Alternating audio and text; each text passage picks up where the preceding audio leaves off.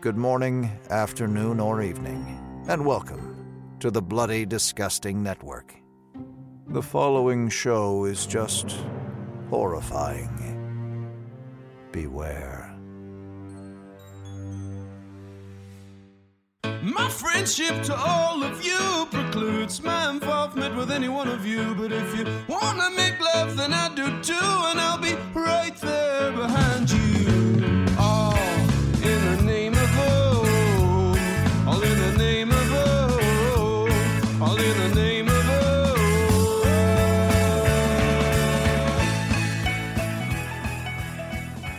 Greetings, constant listeners. This is Rockin' Randall, and you are about to hear the second part of our two-part Bag of Bones discussion. If you haven't listened to part one, I have no idea why you're here. But hey, enjoy.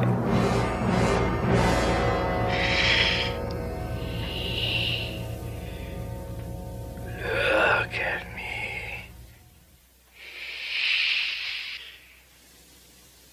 Look at me, teacher. So here in Structure and Format, we talk about the structure and format. And I think this book is notable. It's not a particularly, experimental book, but I think it is notable that this is a first-person read. We've already talked a little bit about King's closeness with Mike and the idea that he is very much writing from his own perspective in many areas of it.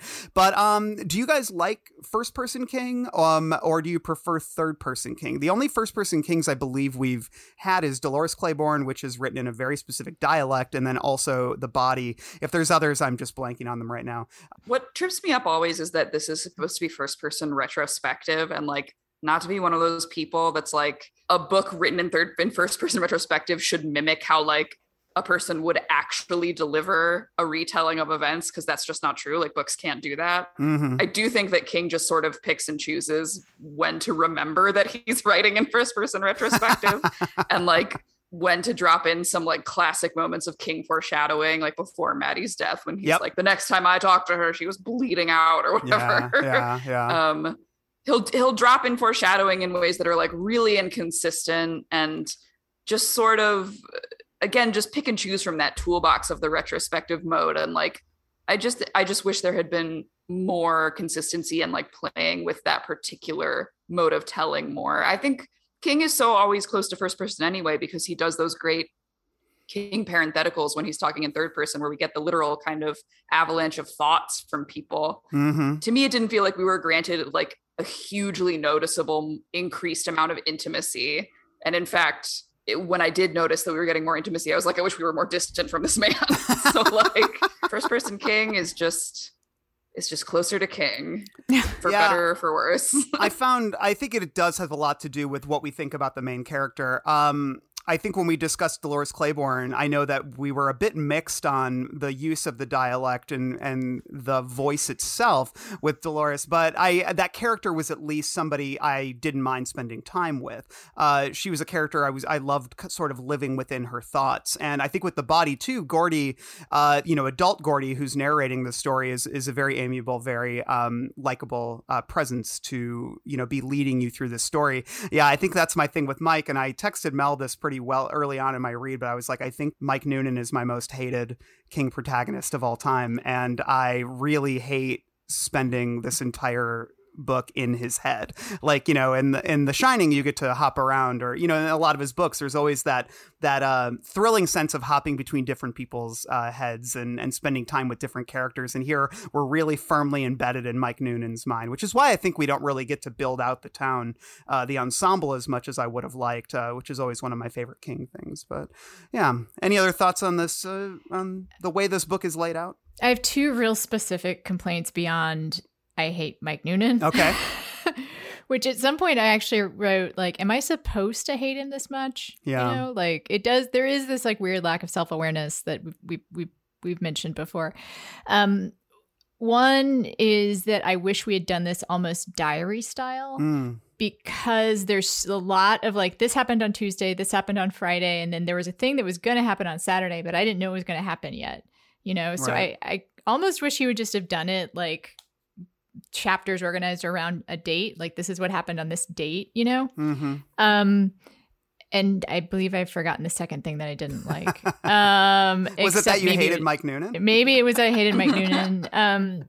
There is the Steve, King kind of clumsy foreshadowing stuff. He does say that it's a memoir at the end, right? Like he says that it's something. I remember what my wrote. thing is. I remember what my thing is.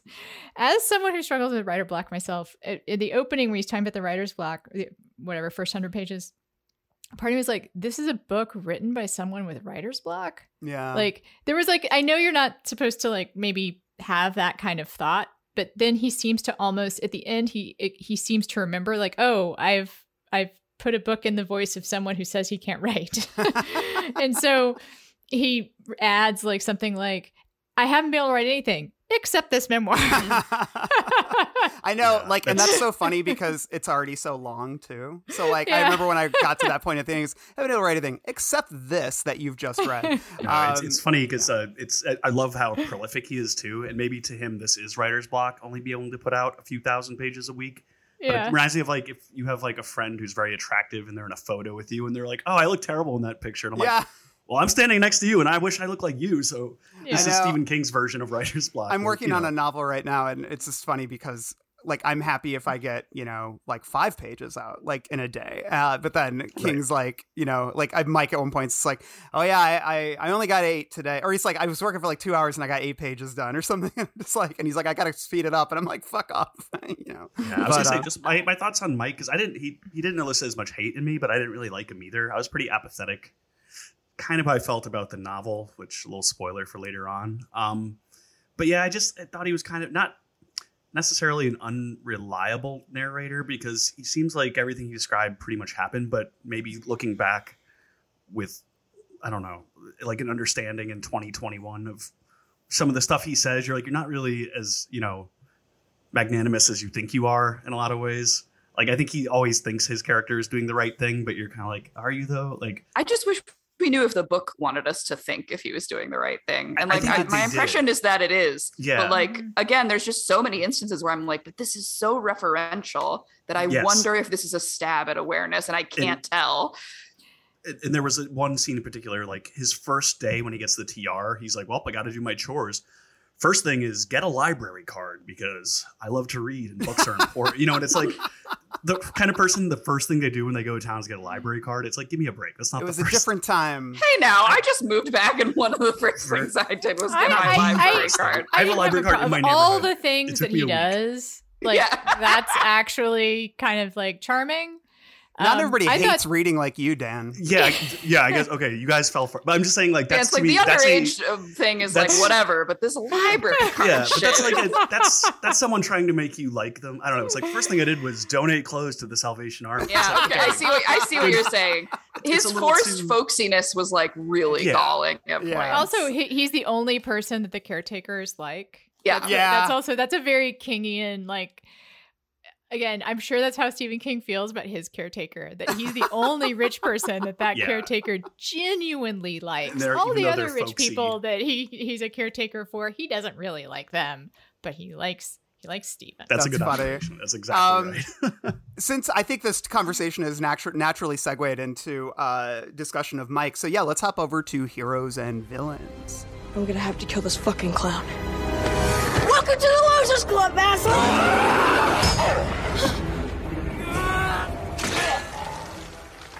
Here in Heroes and Villains, we talk about the characters a little bit more in depth than we did in The Hook. We've obviously dug pretty deep into a lot of this, but I think there's a little more to unpack when we talk about Mike and Maddie. I just want to read a few more of these quotes that King said. A lot of this was in the audiobook interview he did. But this also, he said to Salon, because Salon seemed, out of all the publications, most interested in that relationship between Maddie and Mike. He even said, he goes, oh, you're the first people to ask me about this.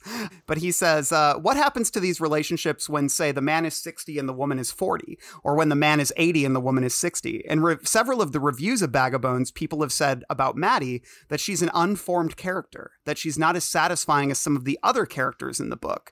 Well, I'm sorry, but when you have a 20-year-old girl who lives in a trailer, who's been married since the age of 17 and widowed a couple of years later, who's trying to sort of characters scrape by, that is not the stuff of which fascinating, paradoxical, bewitching characters are made. So I did the best with that I could. That quote is like the most offensive thing Stephen King has ever said. Yeah. It is. It's so goddamn ungenerous. And one of the things I think we sometimes talk about is what we like about King is that he's usually pretty generous with his characters. Right. He's usually like even some of the villains, right? Like those are the really interesting, complicated villains that we like Harold Lauder, right? Like he gives them. Harold Lauder's 17 and virgin. Yeah, and like, he's plenty complicated. What is not bewitching and interesting about like a teen mom? Like you want to know that story. Like, are you an idiot? Like child alcoholics who somehow like scraped her way, like kind of into a decent place in life. And yeah.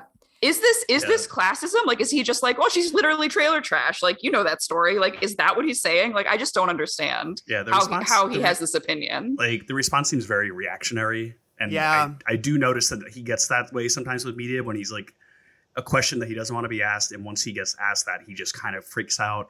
And I've been on some of the Twitter episodes of the Stephen King's tweets, and I was one who kind of compared some of his tweets have a mirror of Donald Trump's tweets, and that he gets really upset and he'll just kind of lash out. And it's like, I don't think he would defend these words today. He probably wouldn't. I think maybe he has the awareness now to be like, it was Mike's book, not Maddie's book, and I didn't care about Maddie. Like, which would have been a more thoughtful answer and a more honest one. But I just feel like the way with this, he's like, so I did the best with it I could. It's like, well, you chose to do this undertaking. Nobody assigned you to write this character, so don't get mad at that. Here, write this write this teen mom.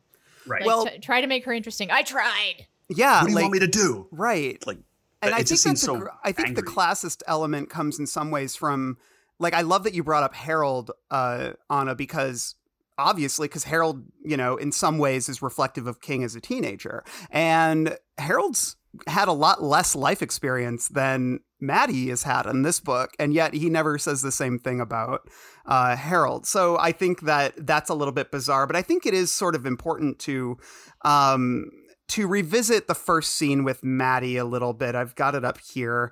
And I think the first thing that he says is that he assumes that Maddie is a shitty mother. And I mean, maybe part of that is due to the fact that, he finds her child walking in the road. So I guess there is that aspect of, you might assume neglectful parenting, but there is something really loaded in the way that he instantly assumes like Maddie is going to smack the kid or something when she comes to get him. So let me bring up this section here. The driver's door flew open. Maddie DeVore flew out like a circus acrobat shot from a cannon. If you can imagine a circus acrobat dressed in old paisley shorts and a cotton smock top. My first thought was that the little girl's big sister had been babysitting her, that Maddie and Mummy were two different people. I knew that little kids often spend a period of their development calling their parents by their first names, but this pale-cheeked blonde girl looked all of 12, 14 at the outside. So that's how young he describes Maddie as 12 to 14. And he says, there was something else too, okay? Another assumption that I made. The muddy four-wheel drive, the baggy paisley shorts, the smock that all but screamed Kmart, the long yellow hair held back with those little red elastics, and most of all, the inattention that allows the 3-year-old in your care to go wandering off in the first place. All those things said trailer trash to me. I know how that sounds, but I had some basis for it. Also, I'm Irish, goddammit. My ancestors were trailer trash when the trailers were still horse-drawn caravans. You want to talk about defensive writing, Mel? Like, it's the same where, like, okay, at least he's recognizing that this is fucked up to think. Like, he's like, okay, I know this is bad. I'm going to be defensive about it, whatever. But then, rather than bear out this, like, you were wrong and, like, look, she's beautiful in her own way, it's like she becomes more and more beautiful the more untrailer trashy she gets. Yeah. Well, he has this fetish where he imagines her at a country club dressed up and how beautiful she'd be then, that's when she's at her most beautiful later, when she looks like she's in her tennis whites. Yep. I like have most of this section, like tons of red that reads like a little much, Jesus Christ, my God, I do not like you. Yes, my God, quit it. Jesus Christ. Oh, and then where's this part in here? Well, he says, it was my first day back in town. I didn't want to spend any of it watching an inattentive slut. Yep. Abuse her child. I mean, it's one thing to go from like I just want to point out the sexuality here. Like, it's one thing to go from like she might be an inattentive mother to slut. Yeah, that was really shocking to me because, I mean, not even sometimes I feel like, that was also just part of how King kind of talks in these books back then. Like there's that other line where Mike just casually drops in this metaphor that's like as discreetly as a pimp like leading you to a whore's bedroom, as if that's like a normal metaphor to like slot into a book with that for nothing that has to do with like sex work or sex at all. Like I don't know. It's so fucking weird. I think that sequence too, like when Anna was talking about, there's a lot of class mixed in with the sexuality there, which is very strange. Because she kind of, the way you describe it, she sounds like a Dolores Hayes, right? She's like this Lolita, that sort of look. And then, she's probably going to hit her. She's probably white trash. Oh, imagine her at a country club, right? A place that she would never go. But if she was there, just imagine the reactions it would get. Except as a maid or waitress. Yeah, exactly. Might, and it does turn out later. Sorry, I was going to say, even the thing, like when he says, but hey, I'm allowed to say white trash because my ancestors, that reminds me of like politicians being like, well, my grandpa was a farmer, so therefore I know what it's like to be lower class, right? My mom was a slut. Yeah, like I can do that, but I don't know, just like having this conversation is making me more realize like how much classism is in this. But novel. I think, and two, again, like the slut thing, like that does end up getting disproven in a way that seems subtly endorsed by the book later when she's like, I just want you to know Lance was my first and you'll be my second. Like I've been with nobody else. And it's like, yes, that makes her all the more appealing. She's not really a slut. And he also assumes that she's stupid. Yep. You know, and like when she recognizes him, which of course, like always in Stephen King books, like the authors are like the rock stars, celebrities that people recognize by sight, she was the right age after all. And my books were probably better for her than spending her afternoons in front of General Hospital and One Life to Live. And then the thing with Bartleby. Yes, he has a teacher about Bartleby. Bartleby's not that obscure. I don't know if anybody here's read it, but like it's oh yeah, I know Bartleby well. That terrible part where she's like, can you explain the whole thing to me? I want to impress my library sluts. Friends, yeah, sluts, my fellow sluts. My fellow library sluts, that's good. Like that might have been a good chance to show that she's got like something going on in her head. Like she's like, I like it, but I don't understand. Could you please explain to me? Just Jesus Christ. Yeah, and so he talked about this a little bit more. He says, one of the moral dilemmas I set up in the story is that Mike Noonan falls in love and becomes attracted with a woman who is half his age. And in a way, complicating this even further and kind of juicing my interest in the problem is not only is she half his age, but she looks even younger than that. So the dilemma that's set up there is one that I think any man my age could relate to. There's still a biological imperative that you're attracted to women who are increasingly younger than you, who are increasingly less interested in old guys. So in a way, it's wish fulfillment, a little self-awareness there. You realize something here is not quite right. This is not exactly an entirely healthy pull. So in the course of trying to work out what their relationship would be, is that one of the tensions of the book is that there's a genuine love between them. So there's a family unit here. Fate is calling him to finish up. I wish he would stop saying biological imperative. I know. Yeah. So, and then he has another line it was just kind of fucked up. He goes, I've gotten into situations like this before. I love the idea of stories that go in a direction that's considered politically incorrect. In Bag of Bones, the question became whether or not Mike Noonan is going to sleep with Maddie DeVore, and what is their sex going to be like? It would probably be really great. But and he said for both of them, but what is the conversation going to be like the next week, the next year? What happens to Maddie? But he says, with what happens to Maddie, though, the question is never answered. So, I don't object to those questions, and I don't object to writing about things that he thinks are quote politically incorrect. It's just like Maddie needs to be a character for them to be in love at all, and she's not. She's this vacuous vehicle for Mike to think that she's hot. That's the problem. The majority of her scenes are her being so excited to talk to him and thank him for all he's done for her.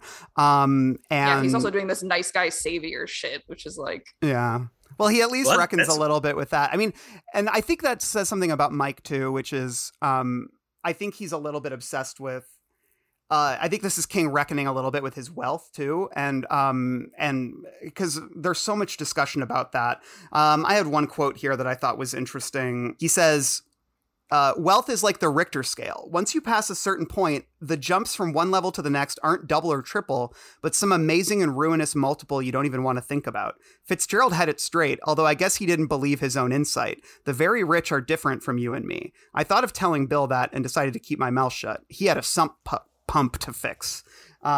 So I don't know. He goes back and forth between being like, I'm a normal guy, I swear, but I could pay for your entire existence. Right. Well, that's one thing. If it was a third person perspective, it would be funny if Maddie was just playing him this whole time. Right. Like, and you find out she's like, all I had to do was like brush up against him a little bit. And this old man's going to pay for my custody. You know, like, might have been interesting. I think she genuinely did like him in this book from the way it's written, but that might have been a nice insight into her. Because, I mean, we know actually, too, that she didn't care about the money because she was willing to stay with her husband even after he lost his fortune. So, yeah. Or his inheritance, I should say.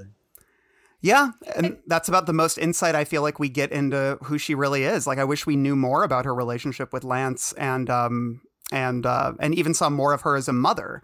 I think she's so willing and open to welcome Mike into her life that it's just like there's no hesitancy whatsoever to that. So it's all wish fulfillment. She literally makes no wrong step at any turn where Mike is like, oh, maybe this is bad or she is bad. Like, it's all just, yes, the perfect woman in a stressful situation. She did let her kid run by the highway. I'll fault her for that. She didn't let her kid. She just lost her. Attention was diverted. I would be judgmental in that situation. But without that, he wouldn't have got to brush against the barely there boob. So yeah. Like, hey, I'm not saying that. If I saw a child along the highway, I would assume bad parenting. You would assume slut. Yes, that's the jump that I can't make with Mike. Or I just. Let's talk about Mike in the sense that, like, we're ragging on him a lot because he is a pretty unpleasant character. And I think the central question, and Mel, you brought this up earlier, and I think it's been sort of activating a lot of the conversation, is the question of what does King want us to think about him? Like, you know, Anna, you had that in your notes. Like, am I supposed to like this character? And I was asking that too. And that's the thing is, like you brought up, Mel, there are these moments where we feel like Mike is interrogating himself, but in the end, it just, like, everyone in his life loves him. Everyone thinks he's great. His wife, you know, like when he's like, would my wife cheat on me? And the person's like, no, she loved you. You know, it's like he doesn't seem to have any enemies or people who find him thorny or find him any of these things. He is beloved by people, which is what I think, and desired by people. I think that's sort of what makes me feel like King really doesn't have an interest in making this a character who has a darker side in that sense. Like, I feel like we are supposed to like this character and be very charmed by this character. So I guess my question is, when in this book did you find yourself most intrigued by him? Because I know that there are parts of it that we did enjoy. And I guess I'm just curious, like, when did you like Mike Noonan the most? I think I've already said this, but his description of the writing process at times is very compelling. Yeah. Although I did also notice that the men in the basement metaphor he uses, he specifies that they're working class at some point, which is you know, with their a little on the pale nose. lunches. Like, yeah. I also just wanted to throw in there, when he's wondering if Joe has had an affair, one of the things that he gets stuck on is that it's an older man. Yeah. What about that biological imperative? Right. Like, to be attracted to younger people. I guess that's the domain of men only, right? Mm-hmm. I think the writing stuff is that's not masturbatory, which again, it's sort of hard to tease apart because maybe that's just how it is for him. Is pretty good. I think that the fair scene also it is well done, although there's the problematic description of Sarah. I wish that I appreciated his affection for Kyra more. I do think he kind of sexualizes her. Yeah, a couple times. In a weird way that is uncomfortable. And yeah, but most of the time, I guess I didn't actively hate him. it was just, you're kind of a jerk, you know? Like, and this is the weakness of the first person, I think. Yeah. Yeah. I think that with a third person narrative of Noonan, I think King would have been able, he usually is able to shade his characters a little. We would have gotten a little bit of like some, you know, flaw. Mm-hmm. So. Yeah, I was going to say, and I guess we've really dissected Mike. If I had to think of something, I was going to say, and I kind of agree with Anna, like the relationship with Kyra, I enjoyed a little bit. It definitely got a little weird, but I do like, because I'm someone who really likes kids. I know Randall is too, but as a man with a graying beard, I'm not always trusted, right? Like I can't just like when I see a little kid walk by, I'll like wave to them sometimes, and you can almost sense the parents being like, "Don't look at my kid." So for him to have almost like a surrogate child of like, he always wanted to have the kid, you know, his wife, when she was hit, was pregnant. So when he finally got to have that kind of, I mean, it's almost like grandfatherly for him at that point. But when he got to read her the bedtime story and, you know, she hugs him and tackled my own corner, Mac, I thought that was very cute. And in the audiobook, it was funny because it's Stephen King reading it. So he does it with that main accent with the, I tackle my own corner, Mac. Very funny. But we should talk about Kyra, too. Yeah, we will. Major. Mel, when did you like Mike Noonan the most? I feel like the parts of the book where I felt most connected to Mike had nothing to do with the character of Mike and had more to do with like what was going on in the story. Like, right. I would be interested when Mike would be on the brink of some kind of humbling. Like one of my favorite parts of the story is the triple fuck dream sequence. It's great. Yeah. Just because it's so risky. It's so like daring to kind of take that issue head on of like, you love these two women. Also, we're going to throw Sarah in there. And like, how are we going to fucking deal with this? I guess like this is so erotic and strange and surreal. And like, I don't think I like love Mike in that moment, but I appreciate the writing more. Yeah. Yeah. I think Mike is a vessel for, like I agree. I feel like, and I'm with you too, Anna. Like there, when he talks about writer's block a bit, I think those were the times I felt. I hated when he was talking about publishing. I found it very obnoxious, especially because it goes on for so long, and it almost felt like he had an axe to grind. But I think the discussion of writer's block and that I remember feeling, you know, somewhat, and also the guys in the basement, stuff like that. I felt like I was connecting with him on a creative level, but yeah, I think the dream sequences were when I think I was having the most fun with Mike, and that includes the fair sequence, but also the triple fuck dream sequence. I think is a good way to phrase it, and definitely one of my favorite parts of the book. I've got some sections for that written down for a later section, but yeah. Let's talk about Kyra. She's a little child. She's very adorable. What'd you think about her, Dan? Well, like I said, I think it's funny the way little kids exaggerate and use language. So when she's like, I threw the Frisbee 5,000 times. Yeah. You know, these little like exaggerations that an adult would never, you know, we'd be like, oh, I threw it 12 times. But it's very cute to me. I thought she was pretty well written. I mean, Stephen King has multiple children, so he knows what it's like to be around kids that age. And one thing that I'm disappointed in the miniseries already is the actors they cast to play her is clearly older than 3. It's like she's 3 or 4, right, in this book? Yeah, she's 3, I believe. Yeah. And I get it. It's hard to cast someone, and also with like, does she suck? Is she a shitty actor? I don't never get her out of there. Yeah, I know. I just love. I feel like we have like kind of a long history on this podcast of trashing child actors in Stephen King adaptations. So might as well keep that spirit alive. So the girl who plays Kira in the Bag of Bones miniseries sucks, says Dan Fleeger. Get out of acting, Kyra was kid. like, that's so terrible. Yeah, I thought she was so obnoxious. I didn't think she was well written. I feel like King just romanticizes children. And like the dialogue did not seem realistic to me. I mean, I guess I probably spend less time around children than the average person, but I was like, this is like a manic pixie dream child.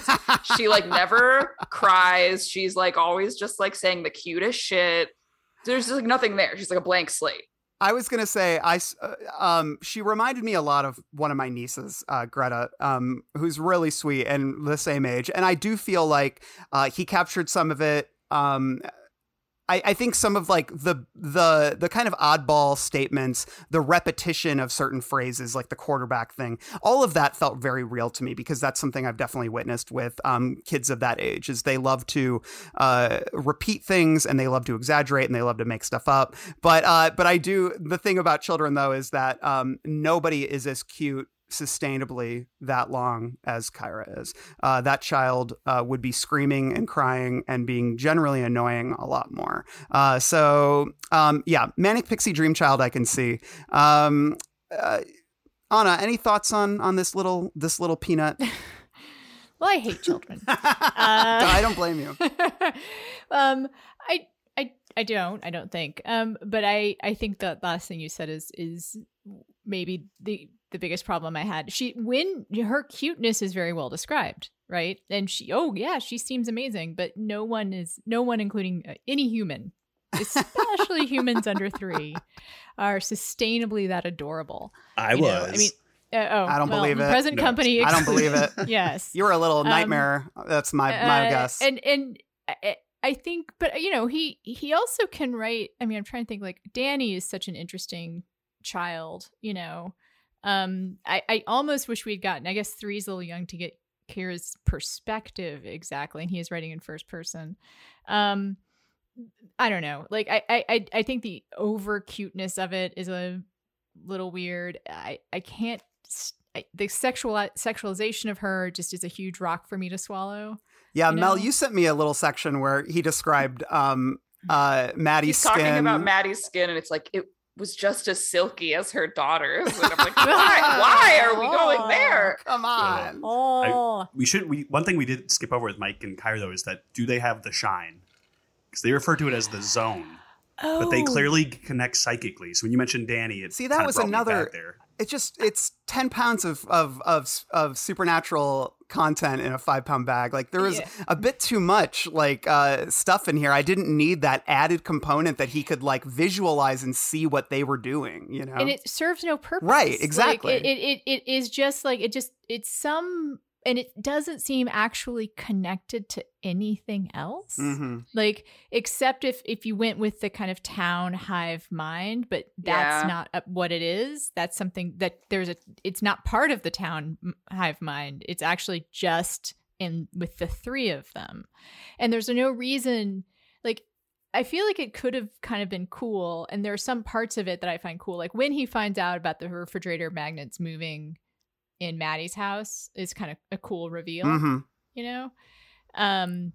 but he should have known that, I guess. Yeah. Actually. And one last infuriating thing about Mike is that he never tells Maddie about what's going on with him. That's right. It's like so fucking patronizing. Like, she deserves to know you ostensibly really like this woman, and like she's scared because refrigerator magnets are moving around in her house, and you're not going to be like, and you're giving her rational explanations for it that aren't true. Yeah, and you're also telling her daughter not to tell mommy. What a bitch. This is a secret for us. We have a little secret. I love the way your skin feels. Don't tell mom. Oh God, secrets. Any other, like, I feel like those are, I guess I want to talk about Max DeVore a little bit, only because we just get this one. I fucking loved this scene with Max. Rock throwing? Yeah, the rock throwing. Oh, that is a great scene. That's one of the scariest scenes in the book for me. Yeah, it's scary. Yeah. It's manic. It feels like it feels pitched on another level of mania than the rest of the book. Although I think the book has some mania to it and a lot of melodrama. But man, Max is so fucking evil, and he makes them this like super villain with this like sci-fi wheelchair that's got like 8 wheels on it, and like it's like I'm envisioning like Krang from like the Teenage Mutant Ninja Turtles, like in this freaking like huge apparatus, and then Rajette is like this white-haired, tall, like 70-pound woman who can like chuck a ball like you wouldn't believe. Like, these are just like very comic book villains. It's such a good setup when he realizes that he can't tell anyone because it's fucking ridiculous. Yeah. But the way Max talks this is probably more for the listeners than people on this. But Mark Hamill does the voice of the Joker in the animated series and also in some of the Batman video games. And all I could hear, because the way Max DeVore speaks is like, so like he just says the nastiest stuff about, he's like, does her pussy suck, you know? And so I could only hear it in the voice of of Mark Hamill's Joker, because it's that like hysterical. And so I'm sure some of our listeners will get that reference, but I think it's he says cunt, first of all. Oh yeah, he says cunt, yeah, many times, and just says the filthiest shit you've ever heard in your life. He's a nasty old man. I know. Reminds I love me of it. Mr. Potter from It's a Wonderful Life. And I love too that. And what's the assistant's name? I'm drawing a blank. Rogette, yes. But even when she's not hitting Mike anymore, he's like, "What's the matter? You lose the strength in your arm." And it's like he's not even loyal to his own people, right? He's just gonna cut down everyone in his circle. His daughter. Who has leukemia? Yeah. No, it was cured because she got chemo and that's why she's bald. But who cares, you know? And also she was in a madhouse, or was she in a madhouse? We don't know. But it is a scary thing too, the rocks hitting you in the water, right? Because if one does hit you, you're gone. And, you know, some foreshadowing of people drowning in the lake, obviously. But I was trying to think in my case, like, what would I do in that scenario? Like, do you go underwater and try to trick them? How would you guys escape that? Your dead wife lifts you by your nape of your neck. Yeah, you just need a ghost in your life to keep you going. No, I'm just going to read this Max DeVore line just because it's so funny. Like, he's so evil. I'm going to give you one chance to save your soul. Go away, my fine whore master, right now in the clothes you stand up in. Don't bother to back a bag. Don't even stop to make sure you turned off the stove burners. Go, leave the whore and leave the whorelet. The whorelet. Which is man. basically how Mike sees them. So yeah, like I know. I was like cackling while reading it. I loved it, and I remember when I read this when I was a kid, wanting more of that. Like, that was the stuff I was craving from this book, was more ghosts and more of them. And so I remember I was so pissed off when he killed himself. It's literally a shift in genre when like Mike is walking on the beach and he shows up and is like, young whore master. Like, what the fuck? Like, what book is Who this is this now? guy? Yeah. I thought that the sci-fi wheelchair was maybe what actually kind of really brought it out of the book. Yeah, you know? yeah. Like, because the rest of it would have been okay. I guess he needed to be in the wheelchair so that he could almost kill Mike, like running off the road. But also like one of those old-fashioned wheelchairs that are super heavy. Yeah. You know, like the wooden ones. That might have been a cool choice. And I also want to say about Max, who was fun. It doesn't really, the book kind of implies, but does not actually say, and I kind of wish it was more clear, that by committing suicide, Max knew he would come back. Yeah. Right? That was actually his real revenge, was he was going to become a part of whatever it is that was haunting Mike. Mm-hmm. And I don't think they make that clear, right? No. Like, although I do think that's what that obviously is what happens. He says it later that Max possessed Rogette, but I wish that had been a little more like, that's his real evil genius, right? That he's going to come from behind, you know, from back from the grave to like ruin the lives of. And the plan to keep Maddie there by being like, I'll give you all my money if you stay, like, which means that she would stay and then eventually drown Kyra, but it turns out like that just won't hold water in court. Like, is that serious? Like, I just don't understand how he was thinking about whatever. You can't attach weird stuff like that. Yeah, like I said, there's good to know for future reference. I feel like from my can I say just for you guys at legal heads, there's a thing to rule against perpetuity that is so complex with inheritance that it's the only thing you can't be sued for malpractice, because the courts recognize, like, it's basically like willing something to someone who could not possibly be born within 21 years. And legal scholars have wrangled with it. So as I was reading it, I was like, oh, is he going to get into this subject matter? But yeah, inheritance is very weird. He probably did in the 1,000-page version. But they're going to be like, look, we're not going to say you can only get this if you stay in this ghost house. The courts are going to be like, get out of here. You have to stay in the ghost house, whore. Exactly. Whore and whorelet. Whore master. So... yeah, I love this character.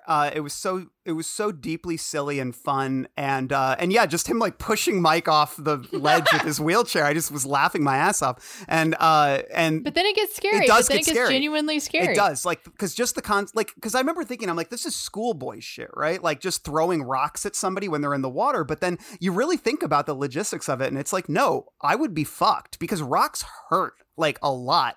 And then especially if you're in deep water and you're not the best swimmer, it's scary. And you're panicking. Yeah, and you're She's panicking. got a good arm. Yeah, and she's got a good arm. Yeah, I thought that was a really effective sequence. And it was the kind of sort of mania that, like, I don't know, like, you know, when I was like, I had the same thought where I'm like, Steven, with this scene, you're out of control. But it was like, it was the good out of control as opposed to him just like salivating over Maddie every chance being he can horny, get. Yeah, just he channeled the horny energy into some actual menace, which I appreciated.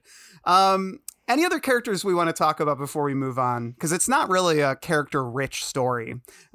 We should talk about Joe. I mean, poor Joe. Oh yeah. I mean, poor Joe. I guess there's not a lot do you mean to say. Lacey? Isn't it John? I thought it was Joanna. John. Oh, Joe. I thought you were talking about the lawyer. His dead wife.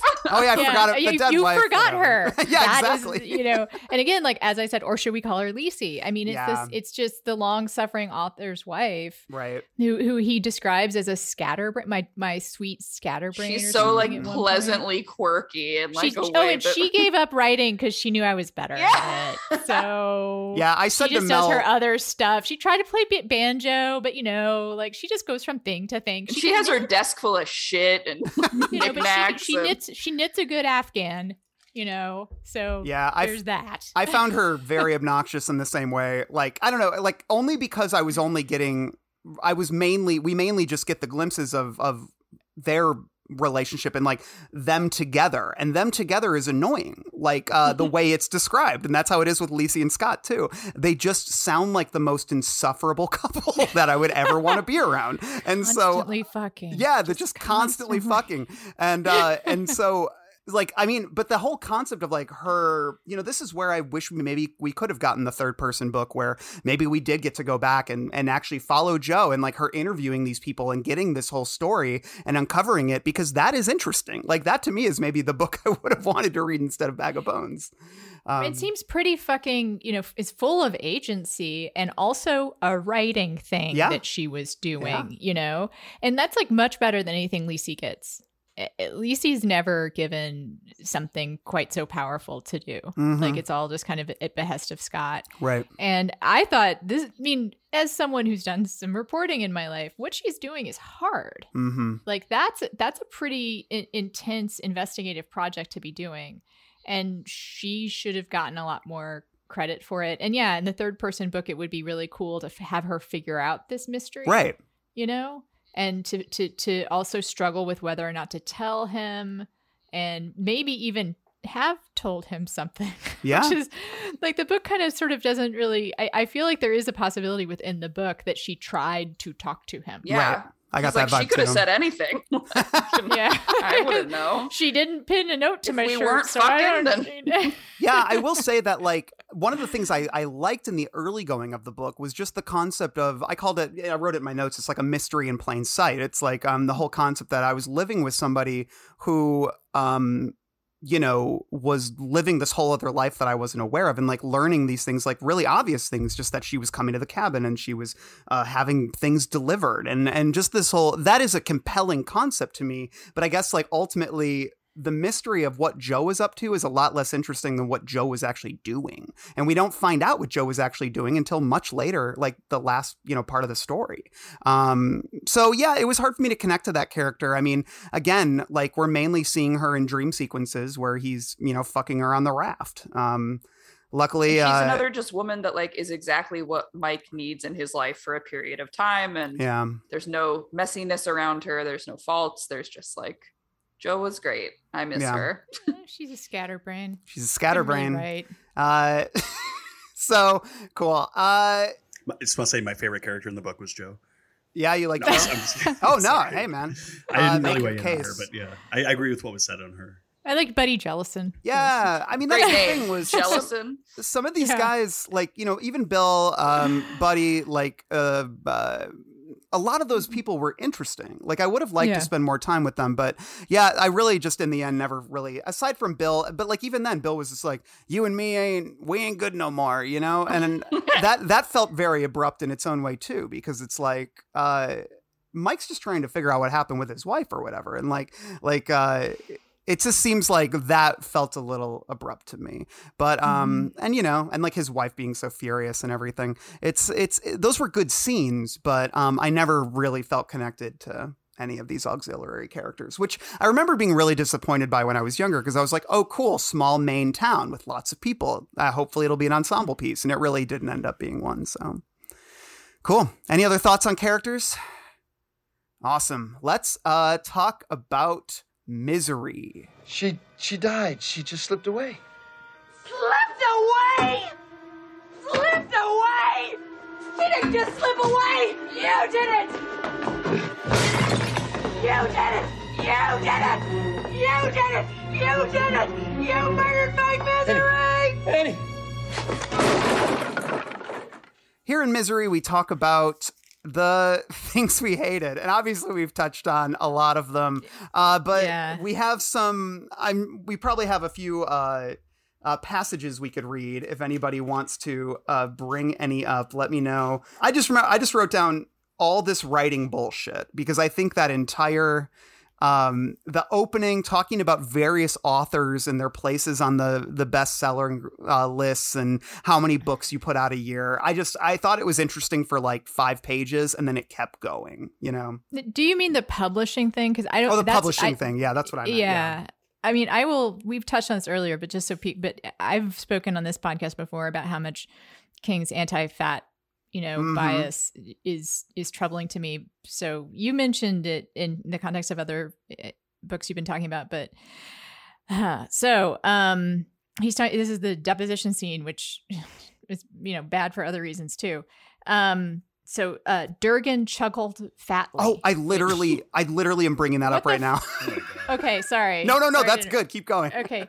What is that, by the way? And also, I've heard King go off on adverbs before. Yeah, and that is a terrible use of an adverb. Like, read the next sentence. Doesn't even call it out. He's like, why not? Why not? He was a fat guy. Most fat people I like. They have expansive natures to go with their expansive waistlines. Awful. But awful. There is a subgroup which I think of as evil little fat folks. You don't want to fuck with the ELFFs if you can help it. They will burn your house and rape your dog if you give them half an excuse and a quarter of an opportunity. Many of them stand over 5'2", Durgan's height, I estimated. Many are under 5 feet. This is such a specific thing. Yeah. They smile a lot, but their eyes don't smile. The evil little fat folks hate the world. Mostly they hate the folks who can look down on the length of their bodies and still see their own feet. Jesus. Oh, this included me, although just barely. I guess he's not so trim. Maybe. I know he refers to himself as athletic. Yeah, he does. He does. Anyway, that is just no need for, also just why? If you're fat, or why not? Rape I guess. A dog. Actually, the word rape gets thrown around a lot in this book in a way that is like very casual. Rape your dog. Could have just left it at laughed fatly.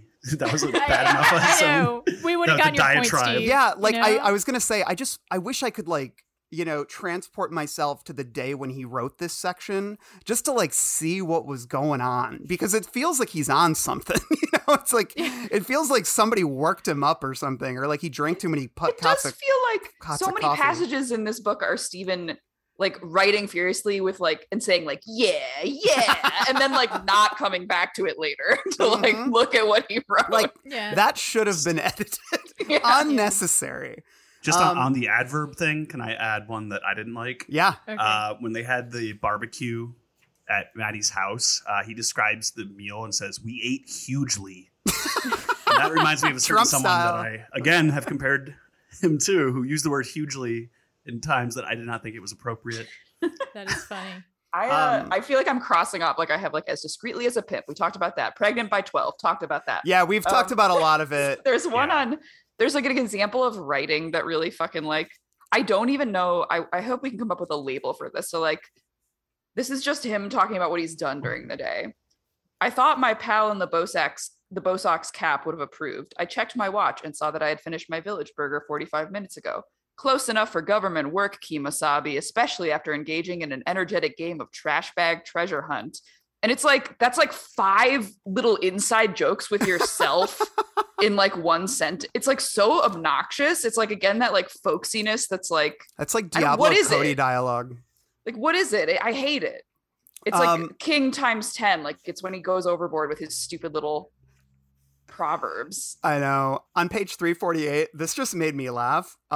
Because if anybody said this, I would kick them in the balls. Maddie's like saying, "Oh, you know, I felt something. It felt like I don't know." And he said that, and she goes, "Like a vibe?" And he goes, "Yes, a vibration, but not a good vibration."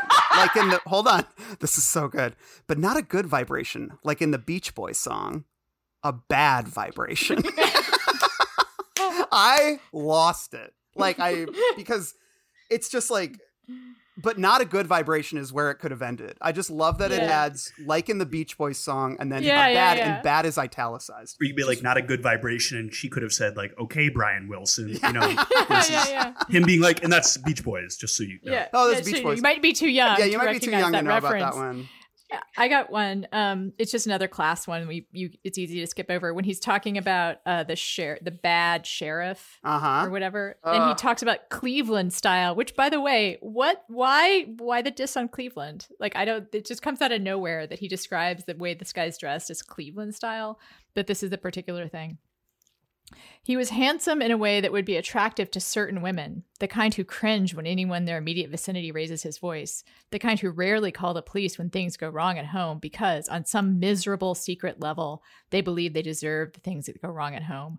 Wrong things that result in black eyes, dislocated elbows, and the occasional cigarette burn on the boobie.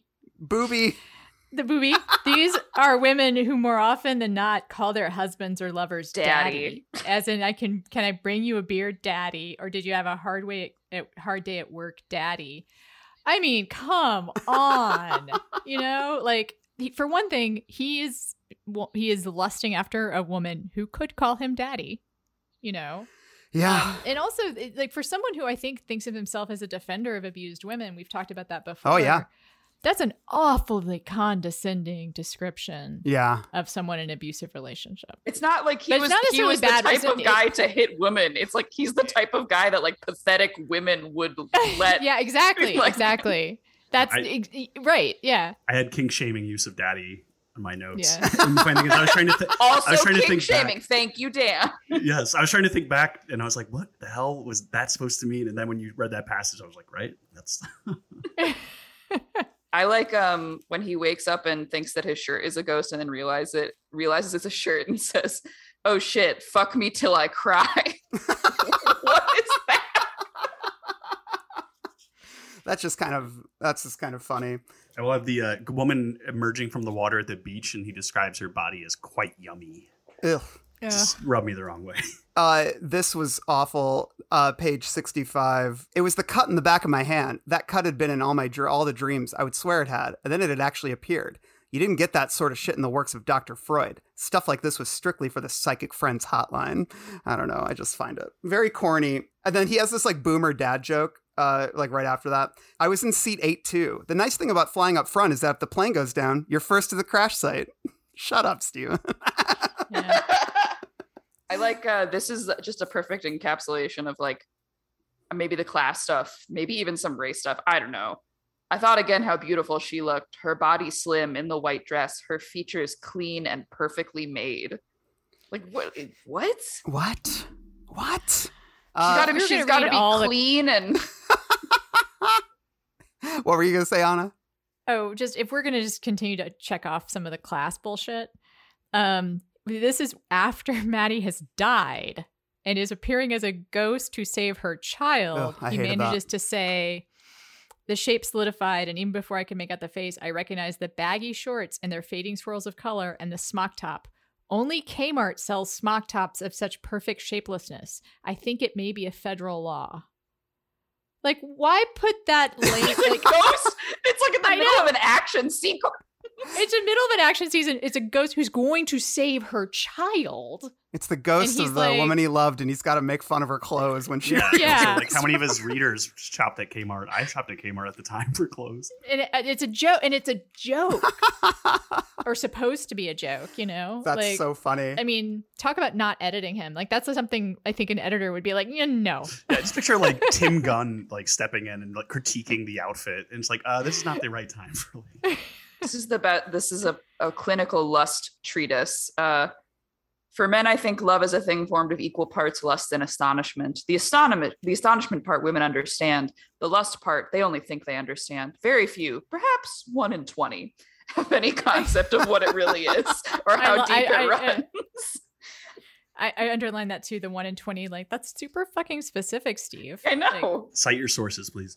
Any other bits of misery before we talk about some of the brighter spots in this novel? There's too many. Like there's just like a lot of moments. We are King fans. Sorry if you're listening, Steven. Yeah. It's a horny book, and it misses more than it hits. Hey man, we still love you, Steve. Of course, but, that's the joy of this podcast. Is we love some, we don't love some. Steve, your features are see him as a full, perfectly made. I was going to say we see him as a full person. It's very true. See him as a daddy. He is daddy. Let's hop on over to our word processor of the gods. Talk about some of the good stuff. And we're going to make a new rule. Whenever I'm in here, you hear me typing. Whether you don't hear me typing, what the fuck you hear me doing in here, when I'm in here, that means that I am working. That means don't come in. Now, do you think you can handle that? Yeah. Fine. Why don't you start right now and get the fuck out of here? Here in Word Processor of the Gods, we talk about passages we really liked, things we really enjoyed in the story. I'm going to kick it off because I thought this was a pretty unnerving section. I almost put it in the cemetery, but I also just thought the writing was good. This is when he's talking about having measles when he was a kid. I caught the measles when I was 8, and I was very ill. I thought you were going to die, my father told me once, and he was not a man given to exaggeration. He told me about how he and my mother had dunked me in a tub of cold water one night, both of them at least half convinced the shock of it would stop my heart, but both of them completely convinced that I'd burn up before their eyes if they didn't do something. I had begun to speak in a loud, monotonously discursive voice about the bright figures I saw in the room. Angels come to bear me away, my terrified mother was sure. And the last time my father took my temperature before the cold plunge, he said that the mercury on the old Johnson & Johnson rectal thermometer had stood at 106 degrees. After that, he said he didn't dare take it anymore. I don't remember any bright figures, but I remember a strange period of time that was like being in a funhouse corridor where several different movies were showing at once. The world grew elastic, bulging in places where it had never bulged before, wavering in places where it had always been solid. People, most of them seeming impossibly tall, darted in and out of my room on scissoring cartoonish legs. Their words all came out booming with instant echoes. Someone shook a pair of baby shoes in my face. I seemed to remember my brother, Siddy, sticking his hand into his shirt and making repeated arm fart noises. Continuity broke down. Everything came in segments. Weird wieners on a poison string. I think that's all good except the weird wieners on a poison string, because I don't know what that means really. But the rest of that I think is like a really cool description that is kind of eerie to me, just about moments where reality, and this has happened to me when I've had food poisoning before. One time I had such bad food poisoning I was like hallucinating in the middle of the night in the bathroom, and it was like one of the scariest experiences of my life, and this reminded me of that in very cool ways. I think like the super tall people with scissoring legs is very spooky to me. I love that. So any other bits of word processor from the gods you'd like to share? Mel? I think the wife corpse fuck is like one of the best Stephen King erotic sequences that I have read. Yeah. Here it is. She laughed, then leaned back on her haunches and stared at me. Her navel was a tiny black cup. There was something queerly, attractively snake-like in her posture. Everything down there is death, she said, and pressed her cold palms and white pruny fingers to my cheeks. She turned my head and then bent it so I was looking into the lake. Under the water, I saw decomposing bodies slipping by, pulled by some deep current. Their wet eyes stared, their fish-nibbled noses gaped, their tongues lolled between white lips like tendrils of waterweed. Some of the dead trailed pallid balloons of jellyfish guts. Some were little more than bone. Yet not even the sight of this floating charnel parade could divert me from what I wanted. I shrugged my head free of her hands, pushed her down on the boards, and finally cooled what was so hard and contentious, sinking it deep. Her moon-silvered eyes stared up at me, through me, and I saw that one pupil was larger than the other. That was how her eyes had looked on the TV monitor when I had identified her in the Derry County morgue. She was dead. My wife was dead, and I was fucking her corpse. Nor could even that realization stop me. Who was he? I cried at her, covering her cold flesh as it lay on the wet boards. Yeah. Fuck yeah, Steve! I had that in fucked up. Yeah, I had that in the cemetery. I love that because that creeped me out too. I love that whole section. I think it's excellent. Fleeg, you got anything? Yeah, I just did a couple. I had that one pegged as well. I thought that was creepy as hell. It reminded me of Pet Sematary too at the end, the dead wife. A couple just the shorter quotes I found that I really like is one is grief is like a drunken house guest, always coming back for one more goodbye hug. Like I can relate to that. The one about humor is almost always anger with its makeup on. And I think, but in little towns, the makeup tends to be thin. So I like the idea too of the humor actually being anger. I'm a big Conan O'Brien fan, and the documentary Conan O'Brien Can't Stop, you see him getting impatient and he's making jokes, but you can see there's like, oh man, hate behind his eyes. And I just love that when people are like, you know, right. I'm guilty of that as well. Right. And then one that I just thought is like a good reminder. It reminded me of a Boardwalk Empire quote, but he's like, I stayed though, because boredom is good. People with a high tolerance for boredom can get a lot of thinking done. Yeah. And I'm a person who gets bored easily, and it's, you know, it can lead to bad behaviors or destructive behaviors or just waste of time. But people that can actually be content to be bored, you know, and peaceful in the moment, I think that's a really good reminder. So whenever I see a quote about embracing boredom, I don't know, that just jumps out to me. Nice. How about you, Anna? I have one, but I'm going to save. I have a couple. I'm going to save one of them for Cemetery. But I've referenced how much I like some of his descriptions of the writing process, especially that feeling of flow. Mm-hmm. So this is one of them. I returned to the fridge and once more forgot to open it. My hands went to the magnets instead, and again began moving them around, watching as words formed, broke apart, evolved. It was a particular kind of writing, but it was writing. I could tell by the way I was starting to trance out. That half-hypnotized state is one you cultivate until you can switch it on and off at will, or at least you can when things are going well. The intuitive part of the mind unlocks itself when you begin to work and rises to a height of about 6 feet, maybe 10 on good days. Once there, it simply hovers, sending black magic messages and bright pictures. For the balance of the day, that part is locked to the rest of the machinery and goes pretty much forgotten, except on certain occasions when it comes loose on its own and you trance out unexpectedly, your mind making associations which have nothing to do with rational thought and glaring with unexpected images. That is, in some ways, the strangest part of the creative process. The muses are ghosts, and sometimes they come uninvited. I liked that because I'm actually curious about what other people maybe have this experience, but I have had the experience. Sometimes it comes with reading, where if I get really absorbed, it is like coming back from a dream. Yeah. Like, and then this used to happen to me as a kid when I would read in class a lot. Like I would be, you know, because I was bored, and I would be back of the class reading sometimes a Stephen King novel. Yeah. And the bell would ring, and I would have to look up, and everything would seem kind of unreal. Yeah. You know, like it was the class that was the dream. Right. It was the class that was imaginary. And I feel like this description kind of, it evoked that for me. Does that do it for writing for you as well? There are times when like I said, I guess it's pretty normal, I think, to have writer's block. But there are times when I have been so into a piece that it will be one of those things where time stops existing. Yeah. And it will be like many hours into like the night or the day. And I'll look up and have sort of what happens with him at one point where like the sun is in a different place. Yeah. And there is this sort of dreamlike feeling of, oh wait, like where am I?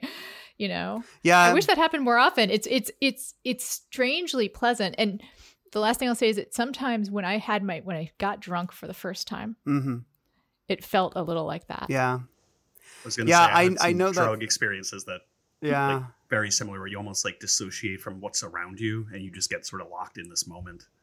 Yeah, that's happened to me with writing before. I felt like it happened more when I was younger. I miss it, honestly, because I feel like I did some of my best writing in moments like that. And it's something I'm sort of chasing again now, I feel like.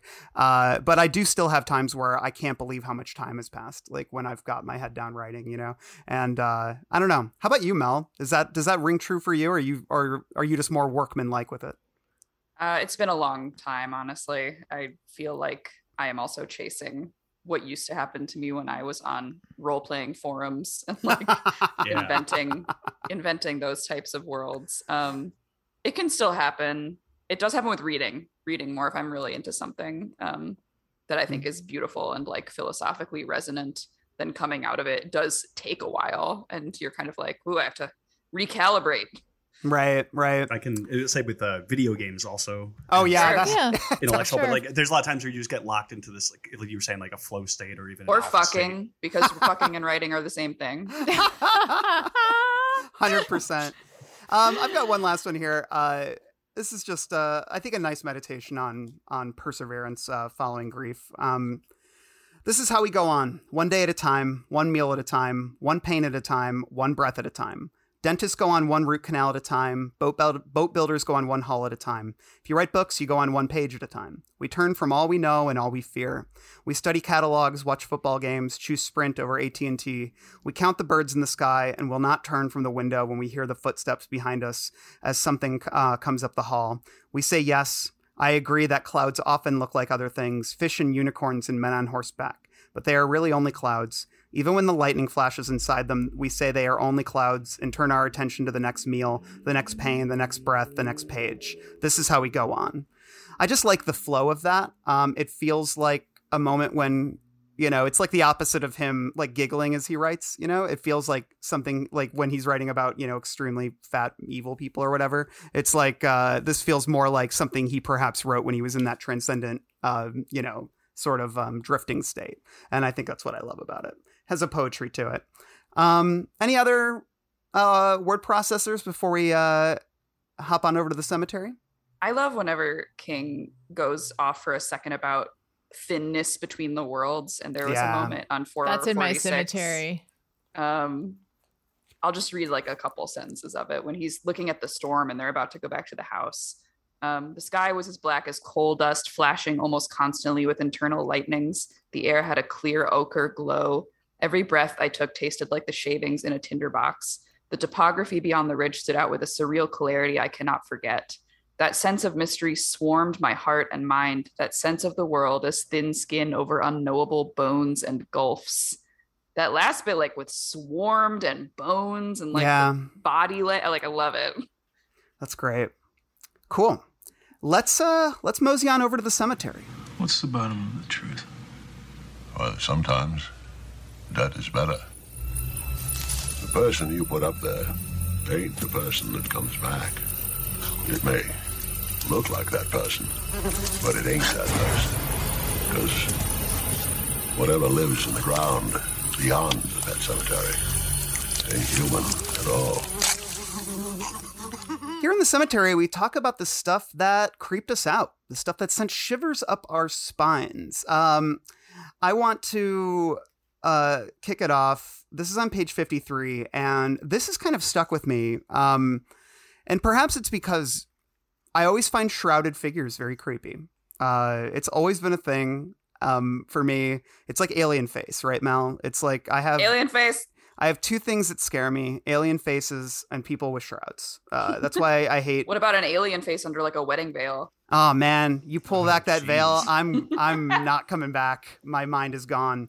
But this is on page 53. This is in his dream he's having about Sarah Laughs, the cabin, and I just found this really creepy.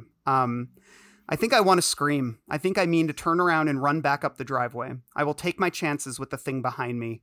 But before I can, the back door of Sarah Laughs opens and a terrible figure comes darting out into the growing darkness. It is human, this figure, and yet it's not. It is a crumpled white thing with baggy arms upraised. There is no face where its face should be, and yet it is shrieking in a glottal loon-like voice. It must be Joanna. She was able to escape her coffin, but not her winding shroud. She is all tangled up in it. How hideously speedy this creature is. It doesn't drift as one imagines ghosts drifting, but races across the stoop towards the driveway. It has been waiting down here during all the dreams when I had been frozen, and now that I have finally been able to walk down, it means to have me. I'll scream when it wraps me in its silk arms, and I will scream when I smell its rotting, bug-rattled flesh and see its dark, staring eyes through the fine weave of the cloth.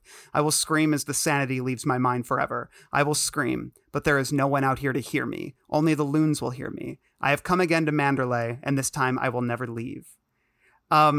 When he says how hideously speedy this creature is with an exclamation point, I love that. And that to me feels like very Gothic lit, or at least like, old school, like just that concept of like the exclamation point is something I've seen in sort of the early Gothic literature that I've read, where it's just kind of like how hideous it is, I love that. It just kind of sends a chill up my spine. But that image of this thing rushing out of the house towards you and being fast, like that to me is I love the way King describes movement a lot. Way he talks about unnatural creatures moving. I still remember perhaps the scariest, and it maybe sounds like hyperbole for me to say that, but the section in Salem's Lot where I believe it's like an officer or something. I can't remember what character it is, but see Susan. It's the first time we see Susan as a vampire, and then the way he describes the way she moves down the hill, it's very eerie to me. And I guess this is sort of the opposite of that, in that it's a very fast monster, but very spooky to me. So what else do you guys have? What scared you? So this is actually another thinness between worlds section. Mm-hmm. And not all of it is super beautiful, but it jammed with me. Just how scared was I as I approached Sarah Laughs? I don't remember. I expect the fright, like pain, is one of those things that slip our minds once they have passed. What I do remember feeling is a feeling I'd had before when I was down here, especially when I was walking this road by myself. It was a sense that reality was thin. I think it is thin, thin as lake ice after a thaw, and we fill our lives with noise and light and motion to hide that thinness from ourselves. But in places like Lane 42, you find all that smoke and mirrors have been removed.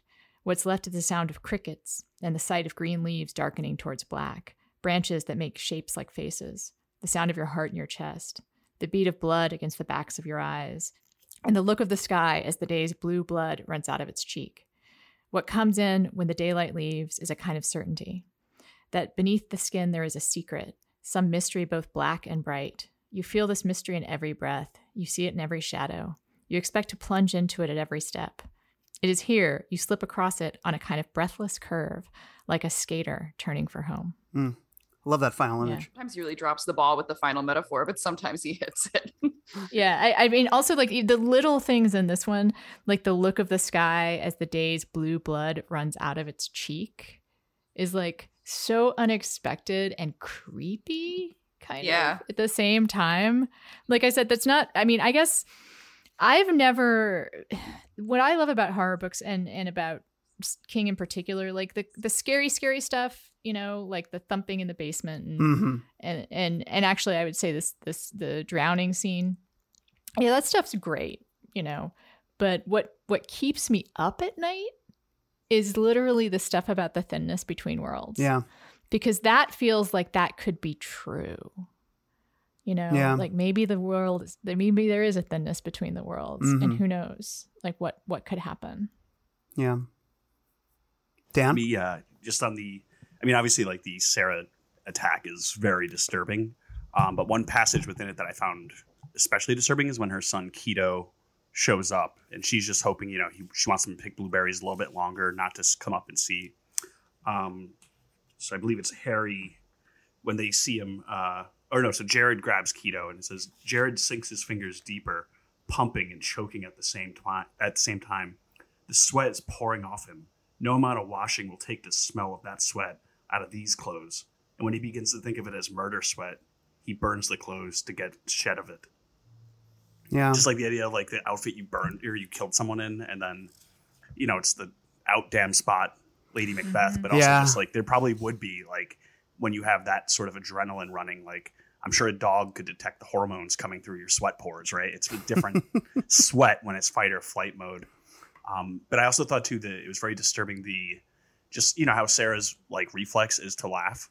Yeah. So when the guys are kind of sizing her up and like literally seizing her, she starts mocking that. Like she cannot help but even in that situation make fun of them, and it just makes them angrier, and you know that it's just pouring gas on the fire. Yeah. So that was a part that I had to like go back and reread because I was like, man, that was like, and for as slow as a lot of the other parts of this book are, like that, the carnival or whatever, the traveling county fair. Yeah. Those are the parts I just really got into because I was like, okay, there's something happening. It's like pumping me up a little bit. And I don't know, it jumped out as definitely scary. I wish more of the book had stuff like that happening, but it does finish pretty strong. Yeah. I think I agree a lot with you, Mel, too. Just all the ghost stuff in the house, like the scream that cuts through, the crying that cuts through. And this section on page 134, when he has the recording, like he took a recording and he says, I rewound it, hesitated with my finger over the play button, told myself in Joe's voice not to be a fool, and pushed it. "Oh, Mike," a voice whispered, mourned almost, on the tape, and I found myself having to press the heel of one hand to my mouth to hold back a scream. It was what I had heard in Joe's office when the draft rushed past the sides of my face, only now the words were slowed down just enough for me to understand them. "Oh, Mike," it said again. There was a faint click. The music machine had shut down for some length of time, and then once more, spoken in the living room as I had slept in the north wing. "Oh, Mike." Then it was gone. That kind of stuff is some of my favorite stuff. I guess what I always found funny, and I saw this in maybe a couple of reviews, was just like, this shit is so scary. And he's always just kind of like, okay, back to writing. You know what I mean? And I know it's because he's sort of existing in this heightened state of the zone or whatever, but it's very funny to me. Like that shit would make me run for the hills. Mel, what do you have? I had Joe under the bed at the very like first kind of like big jump scary moment. That's like when she's like, "That's my dust catcher." I think that's scary. There were some good gore moments near the end. I liked when he hit Footman with the hammer and it says, "The sound was horrible. The spray of blood erupting from the flying hair was horrible. But worst of all was the feeling of the skull giving way. A spongy collapse that came right up the handle and into my fingers." Yeah. Get that spongy collapse. Love also, it. Rajet's death is pretty gross. Yeah, that was one of the things I remembered going into this reading. I didn't remember a lot, but I remembered her face like being gored by a piece of the deck. Because I when I read this when I was a kid, I was a big gore hound. So I remember that stuck with me. I remember. Go ahead. I was going to say, just to add to that, I remember that Italian movie Zombie. Yeah. Where the woman gets pulled toward the wood that's sticking out and it just goes right through her head. Ugh, creepy. Yeah, there's a similar moment in Fulci's, I believe, The Beyond. The Beyond. That's such a fucked up shit. They're both Fulci, aren't they? Yeah, they both are Fulci. Yeah, good Italian horror. He was good with that eye horror, but yeah, a zombie fights a shark. So look that up. If I could talk about that movie forever, but page 406. Awesome. This is the other section I remembered from when I was a kid. I remember this really creeped me out. I read it before bed when I was young, and I feel like I had to go have a midnight snack or something. But I said, it says, "I woke in the middle of the night with someone running a hot finger up and down the middle of my back. I rolled over, and when the lightning flashed, I saw there was a woman in bed with me. It was Sarah Tidwell. She was grinning. There were no pupils in her eyes. 'Oh, sugar, I'm almost back,' she whispered in the dark. I had a sense of her reaching out for me again, but when the next flash of lightning came, that side of the bed was empty." Just good jump scare horror there. I think there's a lot of that kind of stuff in this, but yeah, it's good stuff. Anna, anything else for you? Nope. Cool. Anything else from y'all? All right. Well, it's time. We've been walking around the cemetery. We're getting a little hungry. It's time to feast on some pound cake. After all you've been taught, everyone isn't bad, Mama. Everything isn't a sin. Come to your closet and pray. Ask to be forgiven. He's a nice boy, Mom. You like him. You really like him, Mama. I mean, how we could spend another hour on pound cake. Yeah. I mean, I don't understand like how I'm supposed to like limit the pound cake to a single slice. Well, I feel like a lot of it we covered in Misery, but there is more. We did. Cool. Okay, so welcome to Pound Cake. Here on Pound Cake, we talk about the stuff that made us laugh in perhaps unintentional ways, and also the sloppy, filthy stuff, although we already touched on a lot of it. But I think a lot of the ones I had were like him and Joe's sex rituals. So early, like we start fast. Yeah, fast and hard. The phrase trouser mouse, I'm like, sir, you are 40 years old. You are not allowed to say things like that. What do you guys have in the pound cake forum? I like I'm trying to look up when he finishes his first book, and it's like a big deal that she's like reading it and he's like checking up on her and like, oh shit, is it good, you know? And he finally comes back and she's done, and he's, well, I said, it's good, she said, now why don't you come inside and do me? I have that. I have the I like during the deposition when they ask if he's having a sexual relationship with her, he says, yeah, together we look at pictures of naked, maldeformed dwarves as foreplay. I saw that. I almost wrote that down. That's so weird. I know. It's such a writer thing to be like, oh, look how creative I am with this little. Is that King's Dominion with Needful Things, Randall? I think so. I think that's a good deep cut. A room 237, we might say. I think that's the footman from. I'm looking for one of the many places where he talks about his enormous dick. On page 26. Yeah, I know how that is. See ya, Mikey. Okay, Frank, keep your wee-wee in the teepee. Guy talk. Guy talk. Guy talk. Yeah, that's guy how guys That talk. is not guy talk. That is not, as Donald Trump might put it, locker room talk. Yeah, I've been in a lot of locker rooms where we're like, yo, bro, you take your wee-wee out? Wee-wee in the teepee? Guy talk. I love the bathing suit fantasy on 66 for me. I wanted her upstairs just as she was in that photograph, with strands of her hair pasted to her cheeks and that wet bathing suit clinging to her. I wanted to suck her nipples through the halter top, taste the cloth and feel their hardness through it. I wanted to suck water out of the cotton like milk, then yank the bottom of her suit off and fuck her until we both exploded. Steven, you are out of control. I picture them literally exploding, like full body. And that gets us, thank you so much for getting me to the quickest way to solve a problem like that is when there's no woman around to help you solve it, is to masturbate. But that time, the idea never crossed my mind. Instead, I walked restlessly through the upstairs house. So I can just restlessly through the upstairs room of my house with my fist opening and closing and what looked like a hood ornament stuffed down the front of my jeans. What's wrong with your dick? What's wrong with your dick? Like, what is it, a Mercedes? Because what hood ornament? What? Like, I'm guessing maybe Oldsmobile. Those are kind of rectangular. Yeah. But either way, probably not good. The Bunter Moosehead. Yeah. I'm a big theme park ringing enthusiast. Bunter's bell. And they ring the bell. But the Country Bear Jamboree, they have like the animatronic stuffed heads on the wall. So I just picture them getting nasty, and then you zoom up and the moose is like wink. Bunter. His first wet dream was a girl lying naked in a hammock eating a plum, which I was like, okay, wow. Whatever gets you off. Literary fiction. When he is getting the hand job in the dream from Sarah and she's teasing him, first this starts with him going, "Oh, you're killing me," I cried. The typewriter, 30 or so pounds of IBM Selectric, was shaking back and forth on my arms. I could feel my muscles twanging like guitar strings. Do you want to know who he was, Sugar? That nasty man. Just do me, you bitch. I screamed. Oh yeah. That's, yep. Somebody needs a spray bottle, like just chase Steven around whenever he gets like this. They have the sweat formed in her crease, and the heat made it hot, and the pink comes glimmering through. A spray bottle. I actually think that's good. No, I mean, I'm saying I need a spray bottle for that. Yeah. Just do me, you bitch. Just do me, you bitch. Anna, anything else for you in the pound cake section? I could open pages at random, I feel like sometimes, but none of us have done the way, like her. I guess it's because I'm with you, Mel. Like, some of the sex stuff is good, you know?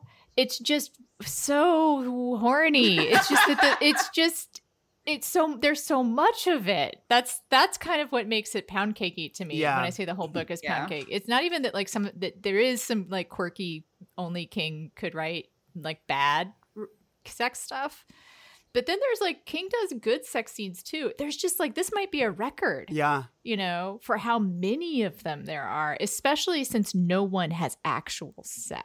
Yeah, that's what I was going to say. There's very little actual sex in this book. There's no real time sex. He doesn't have sex with anyone. Sexual assault is the only thing. he doesn't come in the 3-girl dream. Oh, I thought like, he did. He does in the dream, but remember he's he like does in the dream, but he didn't in real life. Yeah. He's like expecting to find semen everywhere. I mean, like I can't. Just ropes hanging from the lamp, you know. Ew, Randall, you didn't have to. Sorry, I know that was what Mel calls a Randall bomb. I drop them occasionally in the text. A Rand bomb. A Rand bomb. No, it's a Rand mine. Rand mine. Oh yeah, Rand mine. That's better. So yeah, I agree. Yeah, like the triple fuck sequence, the dream sequence is pretty excellent, even with the "Do Me You Bitch" in there. But I think like it's built to such a fever pitch by that point, it almost feels like cathartic. So, all right, cool.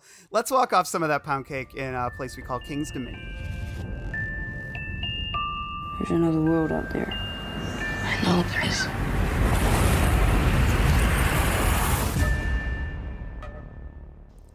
Here in King's Dominion, we talk about the connections to other King works. And who boy, like, it's kind of funny. I think about like the early books when we had no King's Dominion, and we would always joke like, wait till we get to the later ones. And those later ones, we've arrived, man, because he loves incorporating his diverse world. Okay, and yet, can I just say, I was so disappointed that this man lives in Derry. And we get nothing no Pennywise about how Derry is fucked. Like, I would be fine with even just like Derry felt weird sometimes, but like, yeah, but you get multiple Insomnia references. I don't care. Speaking of, I haven't read Insomnia. Literally on page 1, we get to re-meet Joe Weiser, who is a minor character in Insomnia as a local pharmacist.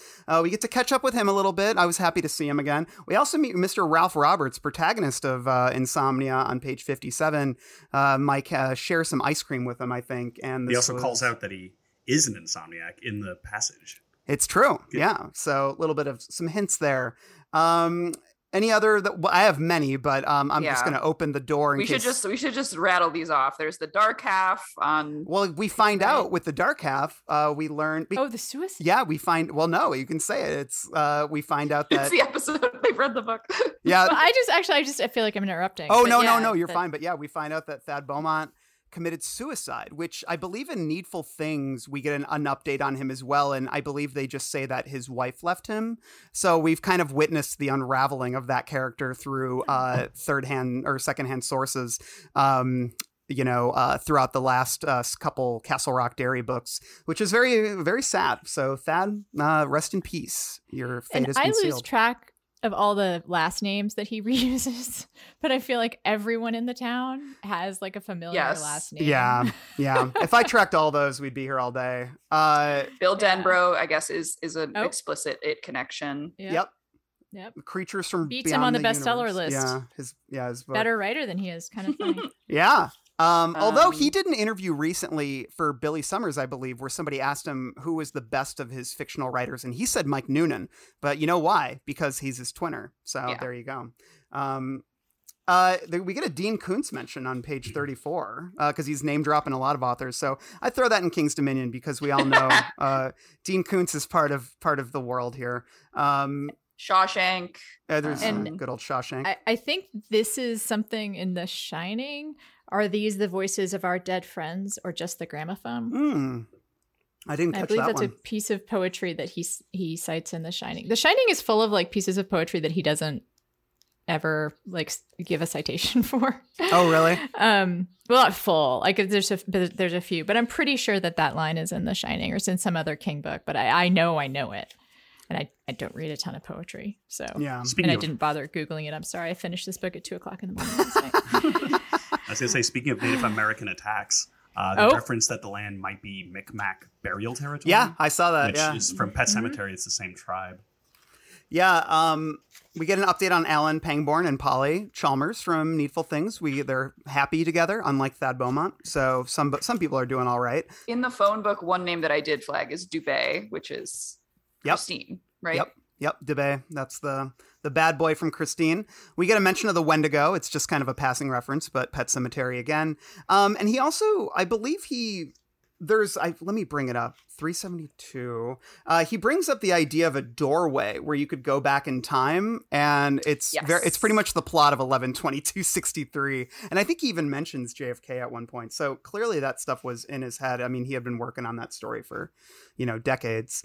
There's 19, go 19 down or whatever. Yep. We got some 19 action. I was gonna say after the storm hits, the old timers, they say, "'Twasn't the storm of the century." Yep. Which was the miniseries that was in production for ABC. Yeah, literally, we're discussing it next month in October. So that's going to be very fun. What else here?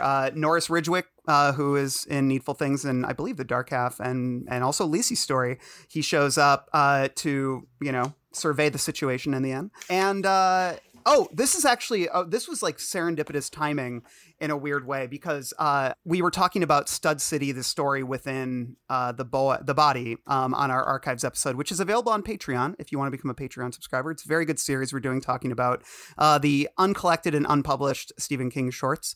And in reading Stud City, revisiting it, both the version that was originally published as well as the one that was revised heavily and put into the body, there's a line in the revised version about how can a woman look at a man's erect penis and not laugh, which is a great line, and it's also used in this book. But that line was literally also in Stud City. Question, going back to 11/22, there's the moment where he's coming out of the fair back in time bit, and he's like trying to find his way through the dark back to his house, and it says, "As I stood before the second pair of doorways, I heard a voice somewhere in the dark say quite clearly, 'No, the president's wife wasn't hit. That's his blood on her stocking.'" Yeah.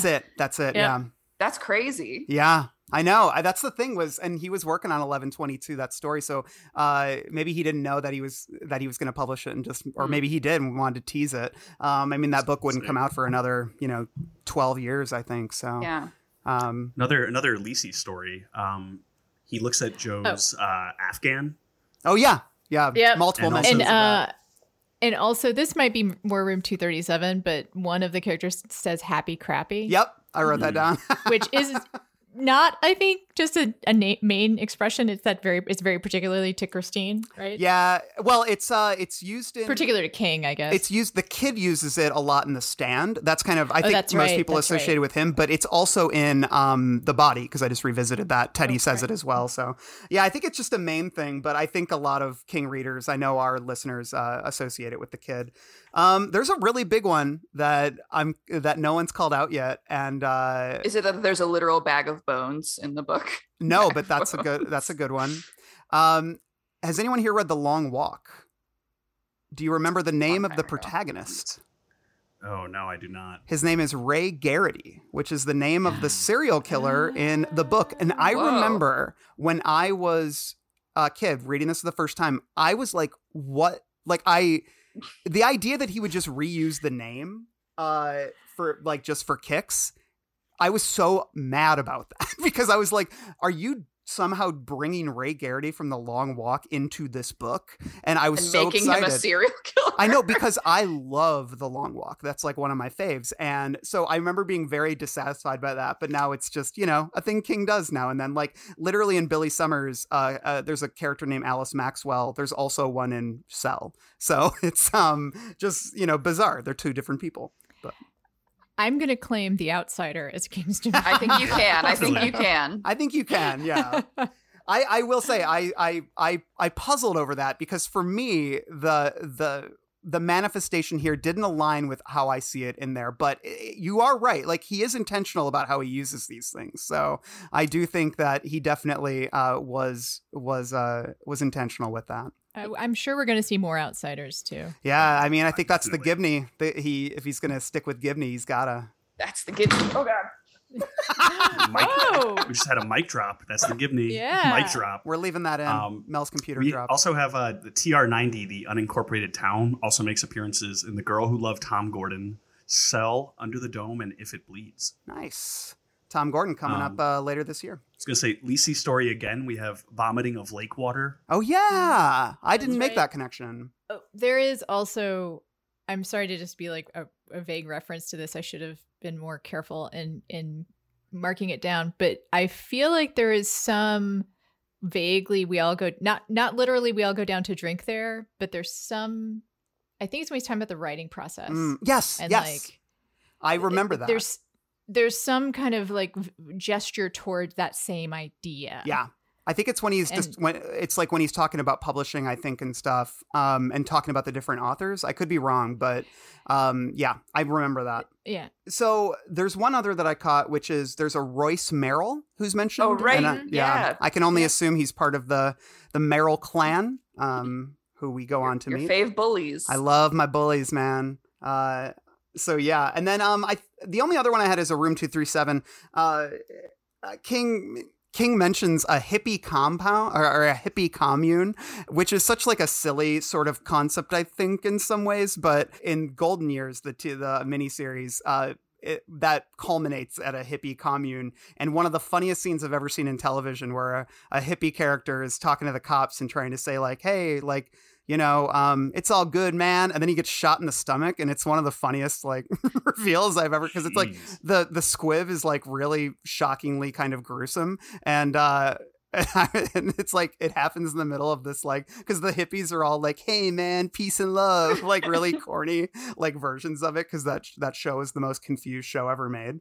But yeah, anyways, that's my Room 237. I think and then the other big one is the raft, obviously, because there's a lot of talk about the lake he loves raft. Floats in the lakes. And so when they were boning on the raft in the dream, I of course thought of the oil slick, you know, grabbing the girl's hair in the story and consuming her face, which is still to me probably one of the most indelible King horror images. Agreed. Any others that you guys have? Yeah, so the guy that actually does the shooting and gets sent to Shawshank, his name is Randolph Footman, initials RF. Oh shit! Flag. Good one.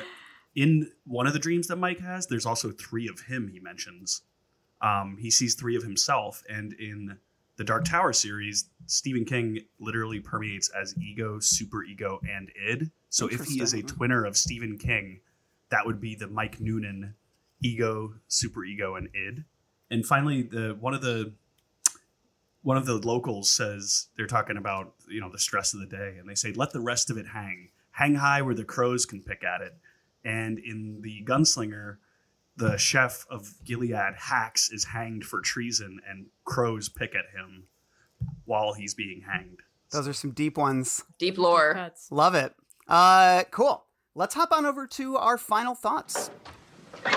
Dad, can we go now? You ready? Yeah, we've been ready for an hour. Okay, I'll be right there. You said that a half hour ago. Yeah, my dad's weird. He gets like that when he's writing. Whoo boy. Final thoughts. We share our final thoughts on a rating of 1 to 5 bright red Pennywise clown noses. And we also name an MVP. Who is the MVP of the book? Dan, why don't you kick us off? Where do you stand on this one? So, like we said in the beginning, I don't remember having read this before. And then as I was reading it, it triggered the memory. But I think it's because the book to me was so unremarkable that it just did not leave that impression. And I can remember silly things from childhood that nobody should even remember.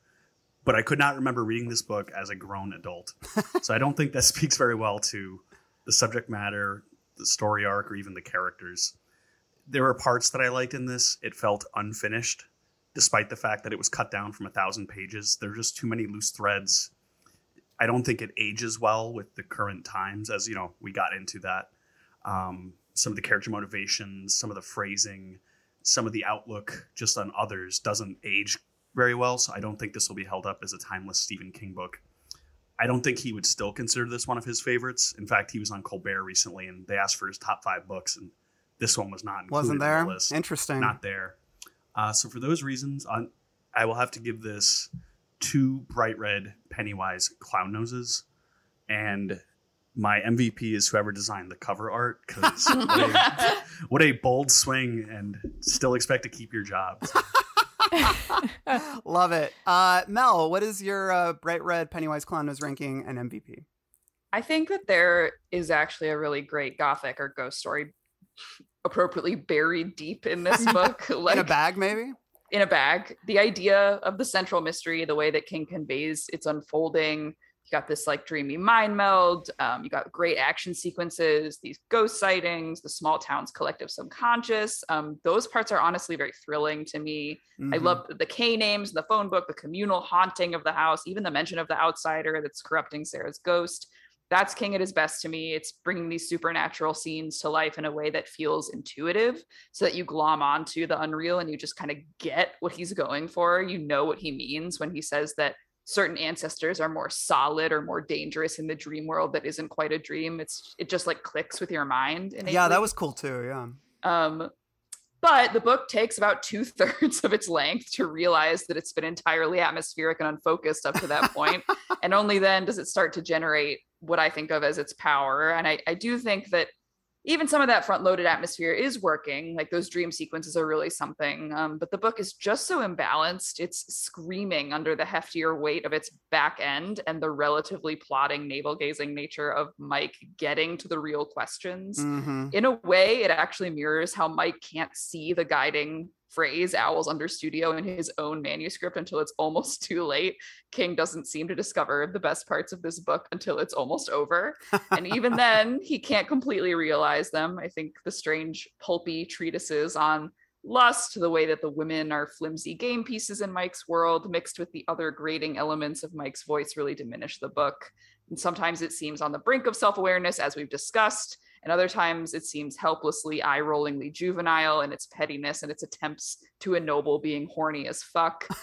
And it wants to be sophisticated and nasty at the same time. And like, it doesn't always succeed. When it does, though, I think its messiness and daring do lend it a memorable quality. I'd say I'm left mostly frustrated by what could have been were this not such a vehicle for a very unexciting man, and unexciting thoughts on the world of publishing and what it means to think a 21-year-old is really, really hot. And I'd like to be clear that I have nothing against horny books or horny books that deal in age differences. I'm a huge Lolita fan, but I'd like them to treat the subject a lot more deftly and interestingly than this one does. I will give it, given all of that contradictory feedback, 2.5 noses.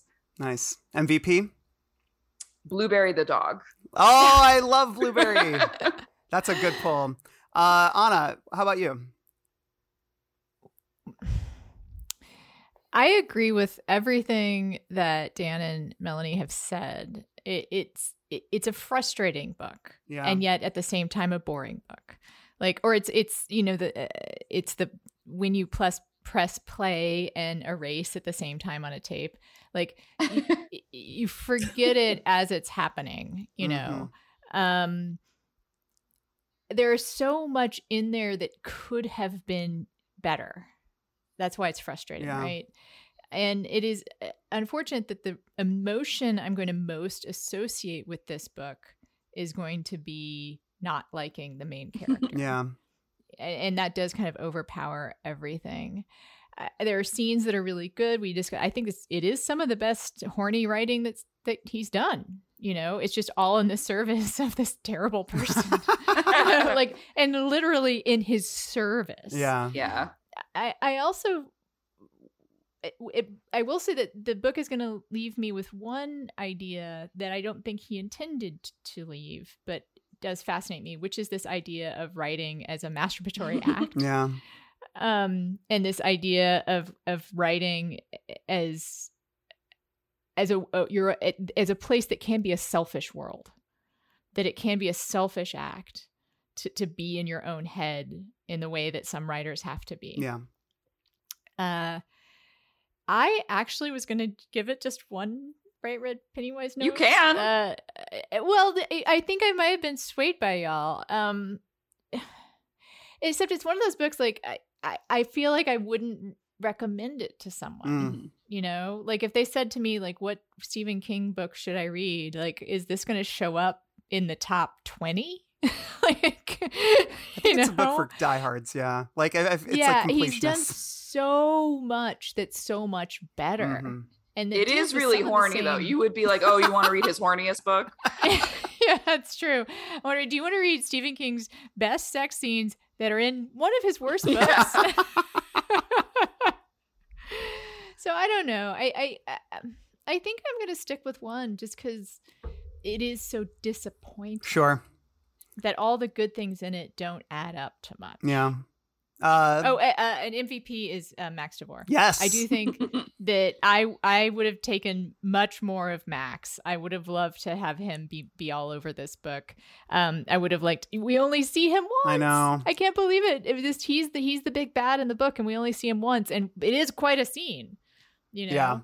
Yeah. So I think I would have liked a little more of him, and he does bring that gothic to the story as well. Yeah. So cool. That's my MVP. Yeah, I think these are some great thoughts you guys have had, and I feel like I've learned a lot about the book just by chatting with you all about it. Yeah, this is I can see why I never revisited this book. It's and King even admits it. He says there's a bucket and a half of plot, and I think that's ultimately what undoes it for me. Is it's too overstuffed, and I think the thing that I like about King all the time is his books do feel very intentional and very well plotted, and everything pays off. I think about Needful Things, where he's juggling so many different plot lines and so many different characters. And, the book's not perfect, but the way that all of those things come together, it really is like a Swiss watch or whatever. It's like the machinery is astounding behind it all. And here it just feels really sloppy. I feel like we get these really beautiful passages of writing, a couple dream sequences that are some of my favorite stuff that I've read in King. And I think that's like why I think I'm going to give this a better nose rating than all of you, is because I think I wouldn't recommend this though, but at the same time, there's stuff in this book that's creepier than anything I've read in King in ages. I think some of the ghost stuff in Sarah Laughs, the screaming, the crying, the triple fuck dream sequence, all of those things to me are extremely effective and very powerful. And, but I really hate this character. Very much so. We didn't get into it, Mel. We had discussed, because you had initially said he can't be worse than Guard when I said that from Tommy Knockers when I was doing this. But yeah. He's worse because we're with him the whole time. And... Yeah. He's worse. Guard spends most of the book in a drunken stupor. So after we get past the first 100 pages, we were spared him for the most part. But yeah, I think this is sort of an exhausting book. It's very frustrating. And yeah, and I love what you said, Mel, just about like everything piles up in that kind of last third, and it becomes unwieldy and overwhelming to some degree. And I feel like we really don't spend the time. We don't spend time where it matters in this book. We spend way too much time litigating his a 40-year-old man's attraction to a 20-year-old, and in ways that are very muddled and not particularly illuminating. And I agree with you. It's like it's not. I'm not in, age different shamer necessarily. It's like, but just like, at least, give us a thorough, intriguing exploration. Yeah. Like if you're going to wring your hands about it, then, let that bear fruit, let it go somewhere. So yeah. And I think that's where I struggle the most is I love King for his characters. And this is a book where I really don't give a shit about the characters, except for Max DeVore, because he's a great fucking evil, nasty monster villain who knows exactly what he is. And he's not waffling around like fucking Mike Noonan over here. So yeah, I'm going to give it 3 bright red Pennywise clown noses for the spooks and scares alone, because I think they're pretty effective and there's some good writing. And Max is great. He added a half nose in his own, and so is he your MVP? He's my MVP. I love him. I love this guy. Bring him back. I want like a prequel. Bring him back. It's great. There is sort of a Max. I would say there's actually some funny echoes of Billy Summers in this book. His latest. I don't think any of you guys have read it yet. Have you? It's pretty good, but I actually think that there's another like 40 some year old man, 21-year-old girl relationship in this that almost feels like a direct comment on the way he handled things in Bag of Bones in ways that I think are good. We talk about it a lot in our episode. And also there's also a very DeVore-like figure, Max DeVore-like figure that surfaces in that book that is not as fun and satisfying as Max, but still a pretty fun King villain. So yeah, that does it for our episode on Bag of Bones. That was a marathon ep.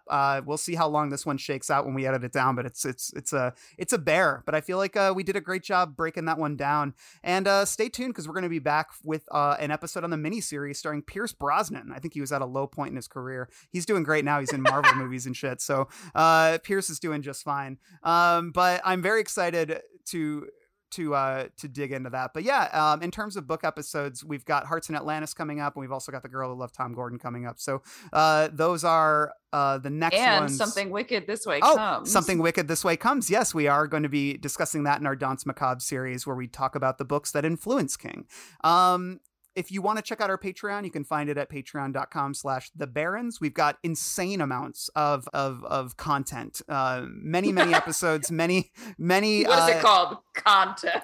Well, it's hard to describe it, man. We got so much. That's the catch-all word. But we got some series going on. Like I said, we have our archival series. Dan's going to be kicking off a Dark Tower series that we're going to be hopping into soon, talking about some of the lore surrounding that world. And we've also got our film review series, The Crate, and Lobstrosities, and all that fun stuff. So all of you guys, Anna, where can we find you if people want to hear more of your beautiful voice? Oh, thank you. I have several podcasts. Well, actually just two others. I have a interview podcast called With Friends Like These, where sometimes we talk about hard stuff. John Hodgman is coming up soon, though. And that's not particularly hard, although he's a very interesting guy in addition to being hilarious. And I also have a genre podcast called Space the Nation, in which my co-host and I, a international relations professor at Tufts, examine science fiction through the lens of politics and also, I've been joking, critical race theory. My parents' nemesis for some reason. Yeah. There is some basically, like, I went to grad school for history, so there is a little bit of like highfalutin talk, but also we do fun things like talk about Suicide Squad. So cool. Awesome. People who like this show will like that show, although Dan and I usually bring our episodes in under an hour. Well, incredible. Good balance. Just saying. Yeah, we don't understand that. Mel, where can people find you? You can find me on Twitter at Mel Castle. I mostly retweet these days, but I'm happy to connect on there. I have a website, melcastle.com. You can read some of my stories there. I can finally announce that I have a story that will be included in the upcoming anthology, The Best American Sci-Fi and Fantasy, coming out in October. Hell yeah. So you should pick that up and read my story about a giant crawfish. And yeah, with a heart of gold. It. It's just a dumb crawfish. It's just really big. Dan, where can we find you?